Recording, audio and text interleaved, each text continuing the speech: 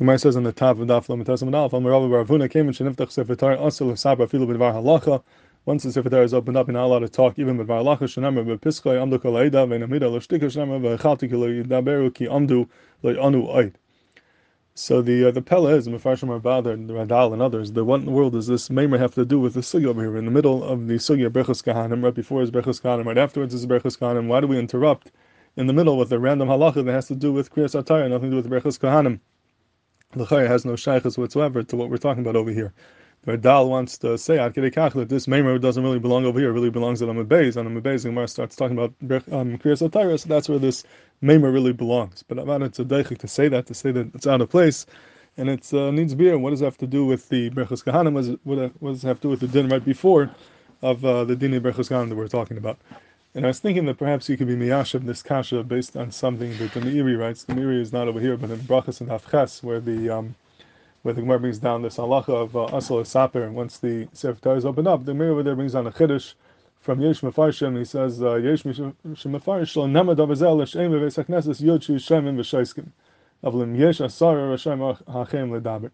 So like the Daaייri, there are those who learn that this halacha, they're not allowed to talk Kemish שנפתח Sefer Torah, is only if you don't have 10 people in the shul that are going to be listening to Kriyas HaTorah without you. But if you have 10 people that are listening to Kriyas HaTorah, even if you're not going to be listening, then it would be mutter to talk. So this halacha of Asur Daber is really totally. It depends. If you don't have 10 people, then you're not allowed to talk. But if you have another 10 people in the shul that are listening, then taka would be mutter to talk. And if you look in the Gemara before, this is mamish the same exact chiluk that the Gemara brought right before in Lamechas Beis, the halacha right before this sugya. The Gemara says that the basic Nesher Shkula Kahanim Kulam Eilam Duchan, that if you have a shul that they're all Kahanim, they all go to Duchan, and the Gemara says the Mevarch La'am Shebesadis, Achem Shebesadis. And in fact, the Gemara Kasha that we Tani Rav Simi Mibirta the Shichari basic Nesher Shkula Kahanim Mixasan Eilam Mixasan Einim. The Gemara says in a different price that when you have a basic Nesher Shkula Kahanim, some of them go up to the Duchan, and some of them sit there and listen.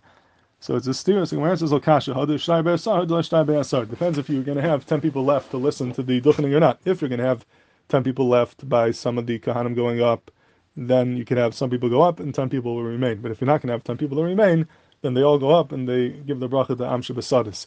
So that very halacha that was brought down right before this halacha, the Gemara qualifies it that it's only true if you don't have asar, but if you have asar that are going to be left, then they can go up to the Duchan, and then they're able to make the bracha.